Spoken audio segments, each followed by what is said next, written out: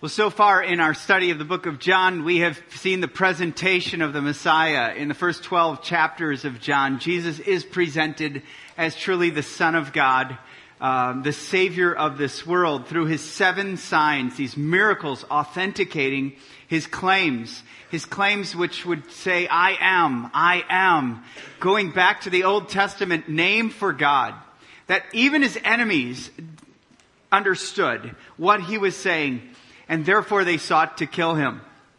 In chapters 13 through 17, we've seen a preparation for his death as he's given the promise of the Holy Spirit, as he's prayed for his followers. He even prays for us today from that passage in John chapter 17. And now we come to the cross. The reason why he came. Jesus came to save, not to judge. He came to save sinners. And so we have made the cross front and center in our discussion, in our time in God's Word this morning. Because I want it there for us to see. I want us to see what happened on the cross and how the Scriptures reveal Christ on the cross. And then I want us to understand what it means. What it means to our world, what it means to our lives. And then I'd like you to respond to the cross. And so for some of you have you've seen it's a very common picture of Christianity.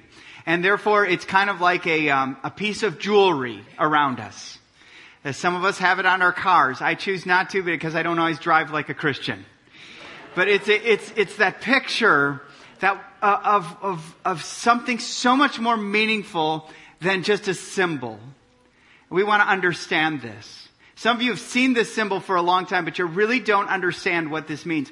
We would like you to see it and to understand it so that you might be able to respond to it. Some of you have grown up with this symbol and you understand what it means. We'd like you at times as we go through this and we explain the meaning for you to pause even from listening to me and worship God and thank Him for the picture and the cross and what happened on the cross for you. Because what happened on the cross didn't just happen for our world. There's a very, very personal element. We are found at the cross.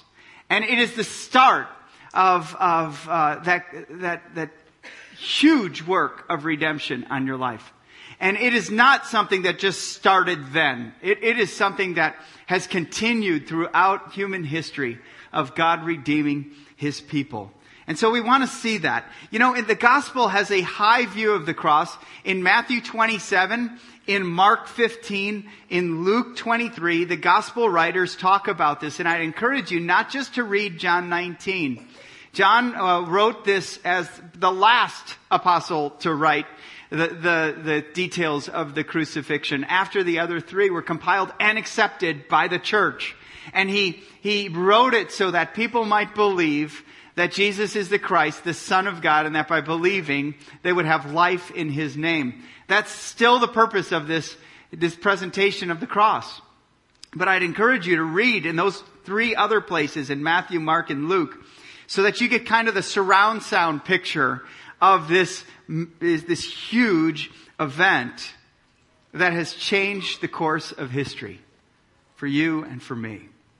And as we look at the crucifixion of Jesus, I want to invite you to open up in John chapter 19, verse 16. We're going to start there. And by the way, if you don't have a Bible, go grab one in the back. We've purchased them for you. If you don't have one at home, keep this one, take it home. It's our gift to you. If you do have one at home, but you forgot it today, bring it next week, but grab this one and leave it on your way out. Thank you for getting up and doing that. Appreciate that. Let's get into God's Word, John 19, beginning with the end of verse 16. It says, "So they took Jesus, and He went out, bearing His own cross, to the place called the place of a skull, which in Aramaic is called Golgotha. There they crucified Him, and with Him 2 others, one on either side, and Jesus between them. Pilate also wrote an inscription and put it on the cross. It read, 'Jesus of Nazareth, the King of the Jews.' Many of the Jews read this inscription, for the place where Jesus was crucified was near the city, and it was written in Aramaic, in Latin, and in Greek. And so the chief priest of the Jews said to Pilate, 'Do not write the King of the Jews, but rather this man said, I am the King of the Jews.' Pilate answered, 'What I have written, I have written.' When the soldiers had crucified Jesus, they took his garments and divided them into 4 parts, 1 part for each soldier, also his tunic. But the tunic was seamless, woven in one piece from top to bottom. So they said to one another, "Let us not tear it, but let's cast lots for it to see whose it shall be." This was to fulfill Scripture, which says, "They divided my garments among them, and for my clothing they cast lots." So the soldiers did these things. But standing by the cross of Jesus were his mother and his mother's sister, Mary, the wife of Clopas, and Mary Magdalene. When Jesus saw his mother and the disciple whom he loved standing nearby, he said to his mother, "Woman, behold your son." Then he said to the disciple, "Behold your mother." And from that hour the disciple took her to his own home. After this, Jesus, knowing that all was now finished, said, to fulfill the Scripture, "I thirst." A jar full of sour wine stood there. They put a sponge full of the sour wine on a hyssop branch and held it to his mouth. When Jesus had received the sour wine, he said, "It is finished." And he bowed his head and gave up his spirit. We're seeing this. We're seeing this picture of the cross. What do we see? I see 4 things happening here. I see, number 1, the failure of the world. Throughout the life of Christ, you're going to see people accept him. You're going to see people ignore him. You're going to see people reject him. And you're going to see people rage against him. And here at this picture, if you were to follow the whole picture of his trial, his unjustly trial, you'll see that it was a huge, epic failure. An epic failure of the world. Those who rejected Christ failed to see, failed to listen, failed to understand. And therefore we have failure. And we have failure today, just as it was back then. We have failure of government to govern justly, from religion to worship and honor God. We have people who are failing in loving God in Christ. And it's what Jesus spoke about in his ministry in John chapter 12, verse 40, when he says this, "He's blinded their eyes and hardened their heart, lest they see with their eyes and understand with their heart and turn, and I would heal them." In other words, Jesus was saying, if they just understood it and they just turned to me, I would give healing. But instead, they're blind, they're deaf to the truth. And he explains in John 12:43 the whole motive behind this of the Pharisees, because Jesus could see into the heart. As he saw into theirs, he could see into ours. And he realized in the Pharisees, and he made it known, that they loved the glory which comes from man over the glory which comes from God. That's a humbling statement and a humbling observation. What does Jesus see when he sees our hearts? Are we more infatuated with what people think of us? Or rather, are we more impressed with the glory of God being reflected through us? That's the failure of the world. And the whole picture of the crucifixion is just a big picture of failure. When you had the crucifixion in that culture, it was a picture. You wanted to eradicate someone's legacy, you would crucify them. Because it was just horror. It was horrific to put someone on a cross. It was horrific, even to the Jewish mind in the Old Testament. They said in Deuteronomy, the law said, "Cursed is anyone who hangs from a tree." So it was a picture in that day even of failure. In the whole trial of Jesus, in verse 15 and 16, where the crowd is yelling for him to be crucified, they cried out, away with him, crucify him." Pilate said to them, "Shall I crucify your king?" And again, he was mocking them with Jesus through this trial. You'll see so many different dynamics of the failure of relationships, the failure of peace, the failure of conflict resolution between government authorities. And you'll see this massive picture. What do they yell out? The chief priests yell out, "We have no king but Caesar." This was blasphemous. Caesar saw himself as a god. He was worshipped as a god. And for the Jewish priests to yell out, "We have no king but Caesar," is just an indictment against them. Because they broke the first commandment in saying that statement. "You shall have no other gods before me." And this whole picture We have this picture of them not wanting to go before the very presence of Pilate because they would defile themselves, yet calling out, "We have no king but Caesar," when the King of Kings and Lord of Lords is the one they want dead. We see a failure. And it's a failure that was back then, and it is a failure today.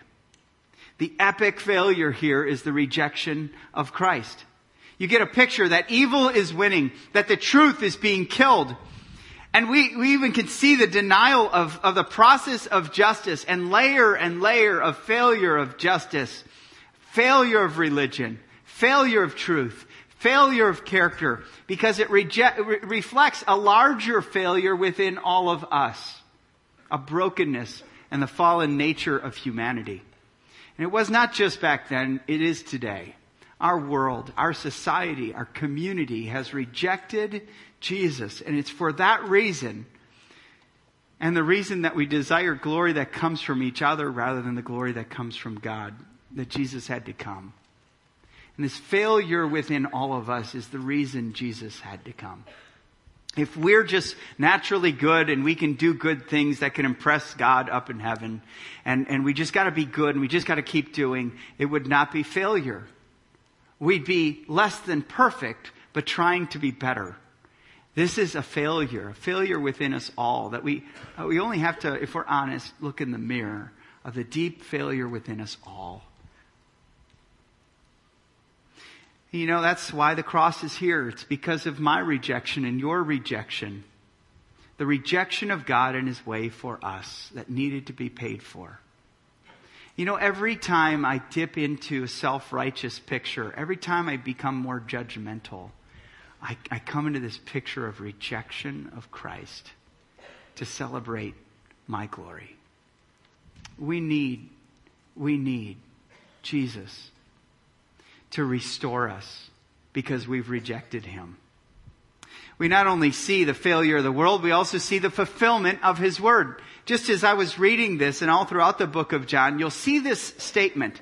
It says this happened to fulfill Scripture. Which means that God was about revealing Himself to us through Christ. That as the life of Christ fulfilled prophecy after prophecy concerning Him, hundreds of prophecies were fulfilled during His lifetime and on the cross. It's the whole picture of God fulfilling His word through Christ. In John 1:1, the whole book starts out with, "In the beginning was the Word, and the Word was with God, and the Word was God." You have the fulfillment of Jesus doing that. And then you have on the cross a picture of this Word who became flesh and experienced death for us, fulfilling God's word of restoration and redemption of all humanity. We see it in John 19:19, where Pilate writes this inscription and put it on the cross that reads, "Jesus of Nazareth, the King of the Jews." He didn't even know that he was revealing the Christ through this. It was mockery to him. But today we see our King on the cross with the right inscription for who He really was. We see it in verse 24, in verse 36, and verse 37. We see Jesus quoting the Psalms, identifying with the suffering of David as his life was pursued by his enemies. In Psalm 22, in Psalm 69. All those are quoted by Christ. We see it in the guards dividing His clothing and gambling for Him. In verse 24, where it says, where He quotes Scripture, it says, "This was to fulfill the Scripture which says, they divided my garments among them, and for my clothing they cast lots." You see, what is the word here? The word is revelation. God is revealing Himself through Christ. Even as you look in Luke chapter 27, as this account is given during His trial, and Pilate looks at the crowd who's calling for his crucifixion, and he says, "Then this responsibility is on you." And the people yell out, "Let His blood be on us and on our children." They had no idea that they were prophesying, because it's truly through the work of Christ on the cross that His blood spilled out for our sins and those who believe. That His blood literally would be on them and on their children. Because it's that revelation. It's Genesis through John, the Word. Genesis through John, the Word becoming flesh, experiencing death. Just like John the Baptist said, "Behold the Lamb of God who takes away the sin of the world." Jesus on the cross is fulfillment of the Lamb of God taking away the sin of the world. We do not only see the failure of the world and the fulfillment of His Word, we also see the fullness of His love.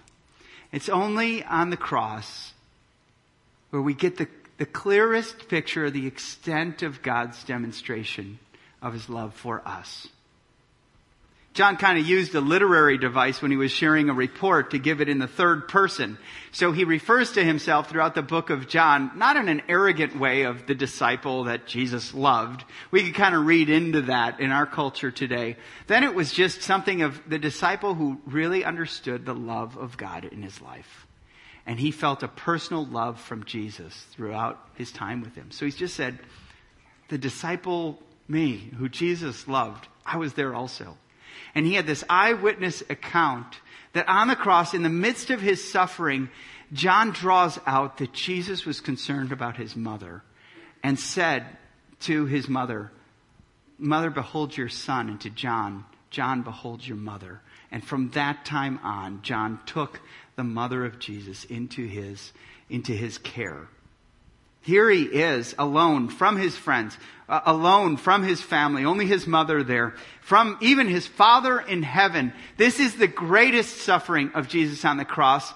The turning of God's face as our sins were placed on his body. And it's where he continued to love. In Luke 23, he says, "Father, forgive them, for they know not what they do." In Luke 23, with the thief on the cross next to him, who cries out, "Remember me when you come into your Father's kingdom." Jesus said, "Today you will be with me in paradise." What is he doing? He's loving, but it's not just at that point of death that we see him loving. We see him being motivated by the love of God for this whole picture of the cross. It would be this extent. For John would write in 1 John 4:10, he says this, "In this is love, not that we've loved God, but that He loved us and sent His Son to be a propitiation for our sins." You see, Jesus didn't love us because we first loved Him. God doesn't love you if you love Him first. He initiates in His love. And the cross is that picture of God initiating that while we were still sinners, and before we loved Him, He loved us. It's the fullness of God's love. His pattern of love, then, is selfless. It's sacrificial. And the fullness of His love is that it dies for us. Greater love has no man than this, that He might lay down His life for His friends. Jesus showed this to us on the cross. And just in case you're wondering what that word propitiation means, it's a great Scrabble word, but it really means an appeasement, a satisfaction, a sacrifice that bears the wrath of God for you and for me, placed on someone else, so that after it happened, after that payment was received, we have the grace and mercy of God. That's really a whole picture of the gospel right there. It's because of God's grace. It's because of His love. But it came with a huge cost. See, some of us today can just look, "Oh, that's really cool on the cross. It's really good news for me." But we don't realize that all of God's anger, all of His wrath, of His holiness were placed, that could have been targeted for me and for you, was placed on Jesus. That's why He had to come, to show the full extent of His love. Because the word here is redemption. An exchange took place. Christ died in my place. Christ died in your place. And that's the picture of the gospel. Is that none of us deserve this love. None of us, we think, we're such a performance-based world that we think, "Oh, if I come to church, God will love me more. If I read the Bible, God will love me more. If I pray more, God will love me more, because it's what I do that earns my salvation." And the cross says, no, there's nothing you can do. So many times Christians like to compare themselves to others. You're not compared to others. God does not compare you with your neighbor. When you face him, he will not go, hey, you did pretty well. You did a little bit better. You lived a little bit better than this guy, so you can come in. No, he's going to see, he compares you with Christ. And look out when you're compared with Christ. Because the only one we're compared to is also the only one who can save us. We must have Christ. And it's the full extent of his love. Only at the cross are we perfectly loved. Perfectly loved. And then fourthly, what do we see when we see the cross? We've seen the failure of the world in rejection, the fulfillment of his word through revelation, the fullness of his love through redemption, and then we see the finality of his work. Jesus used a word in Greek, it's called tetelestai. It means it is finished. In John 19:30, it says, when Jesus had received the sour wine, he said, "It is finished," tetelestai. And he bowed his head and gave up his spirit. In Luke 23, it talks about when he died, that darkness fell over the whole land. And the veil in the temple, this huge curtain, heavy, thick curtain, restricting access to the Holy of Holies, that only the chief priest one time a year could enter to offer a sacrifice for the people. Only after he offered sacrifice for his own sin could enter. And when Jesus died, that veil was just ripped in two, signifying full, final payment. We no longer need a high priest to intercede. Jesus is our high priest. It's what the writer of Hebrews in Hebrews 7 would say when he says he has no need like those of high priests to offer sacrifices daily, first for his own sins and then for those of the people, since he did this once for all when he offered up himself. And he said, "It is finished." Jesus was saying, I finished, I completed the work my Father has sent for me to do. For God so loved the world that he gave his one and only Son, that whosoever believes in him should not perish but have everlasting life. God did not send his Son into the world to judge the world, but to save the world. This was completed on the cross. The full and final payment for sins. And that's why we must have Christ. We must have Christ. The Christ has to be central to everything we do. That's why it's front and center. It's not just in the church, but outside of the church. We must have the cross daily.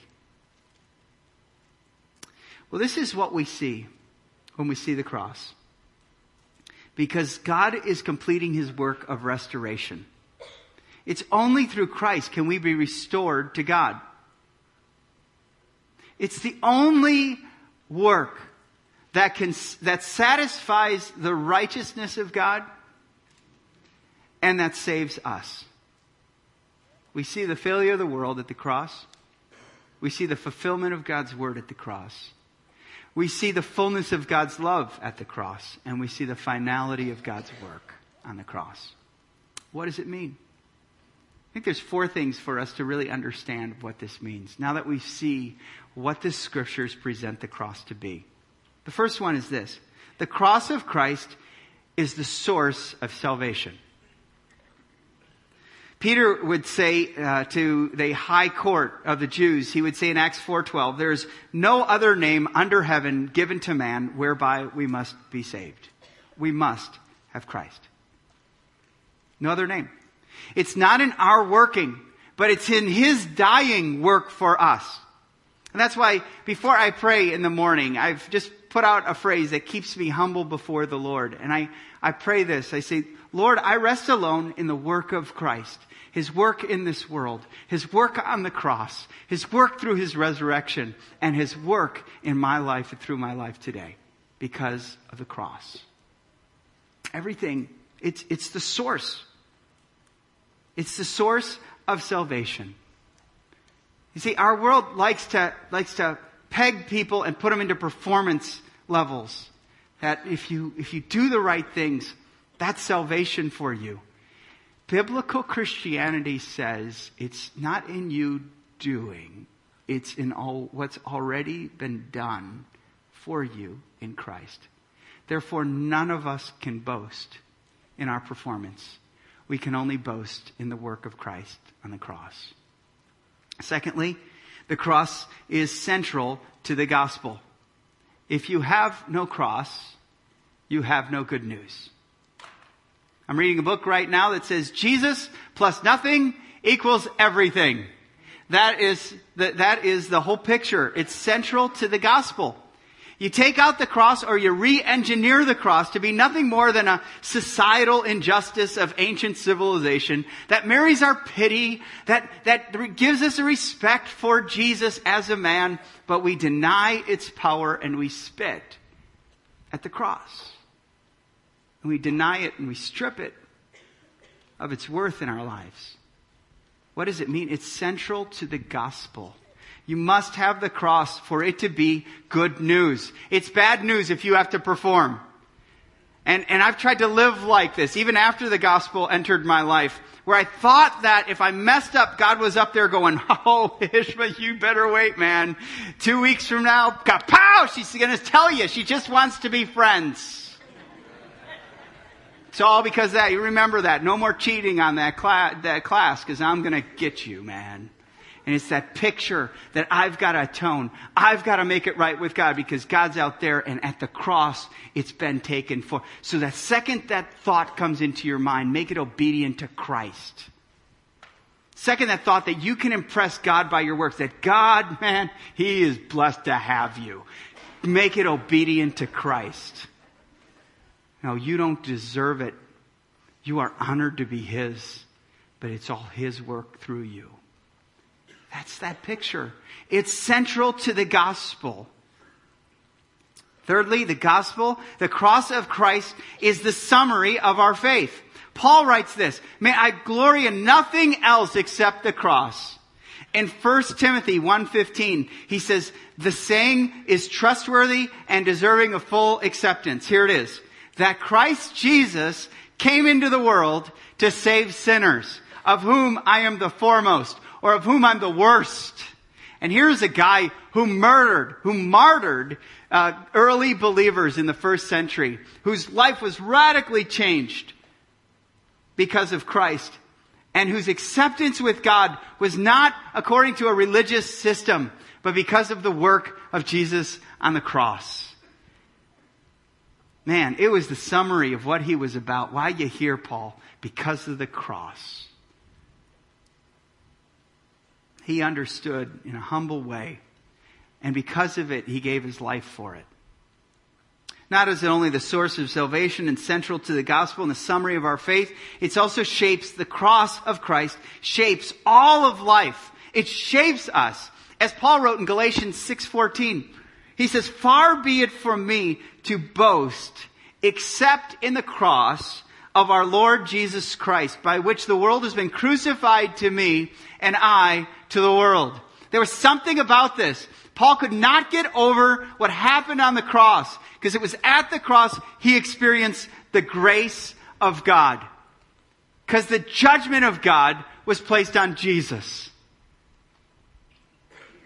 And that whole picture, he goes, I'm not going to boast in my background, my family background. I'm not going to boast in how much I know about the scriptures. I'm not going to boast in how good my life is. I'm going to boast in the cross. And that's where our boasting needs, because the cross shapes all of life.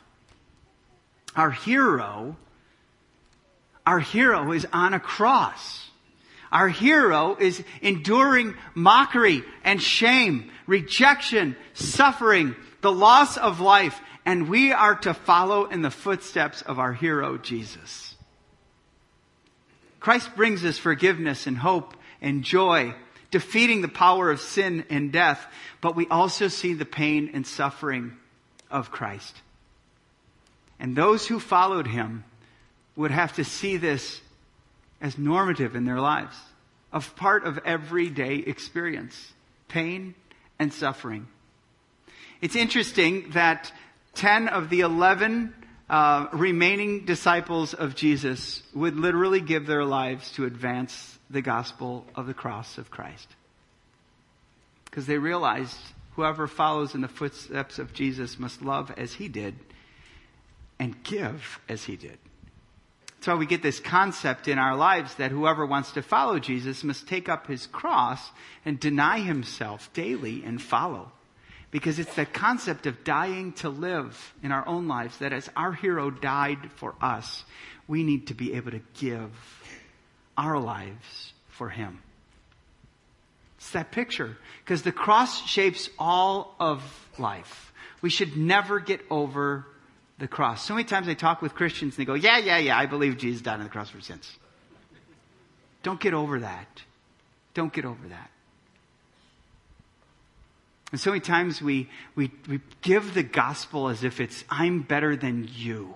And if you don't, look out. You're not like me. And we treat people like this. When the gospel is the call of God, his full extent of his love that says the ground is level here. Ground is level. It's not what you've done. It's what God has done through Christ. So come. We should not be arrogant in the proclamation of the gospel. We should be inclusive to whosoever believes. And allow God to work through the proclamation of the gospel in our lives. Because the gospel shapes all of life. We want to be people who are transformed by the grace of God through the gospel. So how do you respond to the gospel? What's my response to the gospel? We've seen that that Christ on the cross is the source of our salvation, central to the gospel, a summary of our faith, and shapes all of life. What's that response that you're going to make? People have accepted him and his work and trust and lived, and their lives have been transformed. There's people who've known this, and they've seen pictures of the cross. It's very easy to see that in our culture. It's even clear to see that in our churches. Some of the oldest churches in this city have pictures of the cross without an understanding of the cross. And if all you've got is the picture, you now understand that it's much more than a symbol. It's the center of all we do. So what's your response? Some of you have seen it and you've known about it, but you did not understand it. Today you do. Some of you have seen it and you've known about it, you understood it, but basically you've not responded to it. You've not personally understood this was for you. And therefore, as it's done for you, will you accept the work of Jesus on the cross for you? Will you see yourself identified with Christ on the cross? That's where faith begins. When I understand that I deserve to be there because of my sin. But Jesus took that for me. Where you take yourself off of the cross. If you're one of those legalistic people who think you can earn it. You take it and you allow Jesus to die for you. And you accept his work. Right where you're seated, I want to lead you to a time right where John wants to lead you in the presentation of the cross. In John 20, verse 31, he said, "These are written that you might believe that Jesus is the Christ, the Son of God, and that by believing you would have life in his name." Right where you're seated, if this is something you now understand and want to respond, simply say this: Father in heaven and with us right now, I believe. I believe that Jesus is God and he's my Savior. I admit my sin. I admit the truth that you know about me, and I turn from it, and I trust that you have forgiven all my sin on the cross. I trust in you. I trust my past history, my present reality, and my future hopes to you. And I want my life to be more about you than it is about me. I want the cross to shape my life. If that is the condition of your heart, that is the beginning of faith. Faith is trusting in Jesus to do something you cannot do for yourself. And just as you receive a gift without earning it, you have to receive this gift from Jesus on the cross. It's my prayer that this would be your reality today as you've seen it. Because there will be a day, whether or not we accept him now, that every knee will bow and every tongue confess that Jesus Christ is Lord, to the glory of the Father. It's my hope that today is that day when God's glory has visited your life through the cross. Let's pray. Heavenly Father, we thank you for loving us.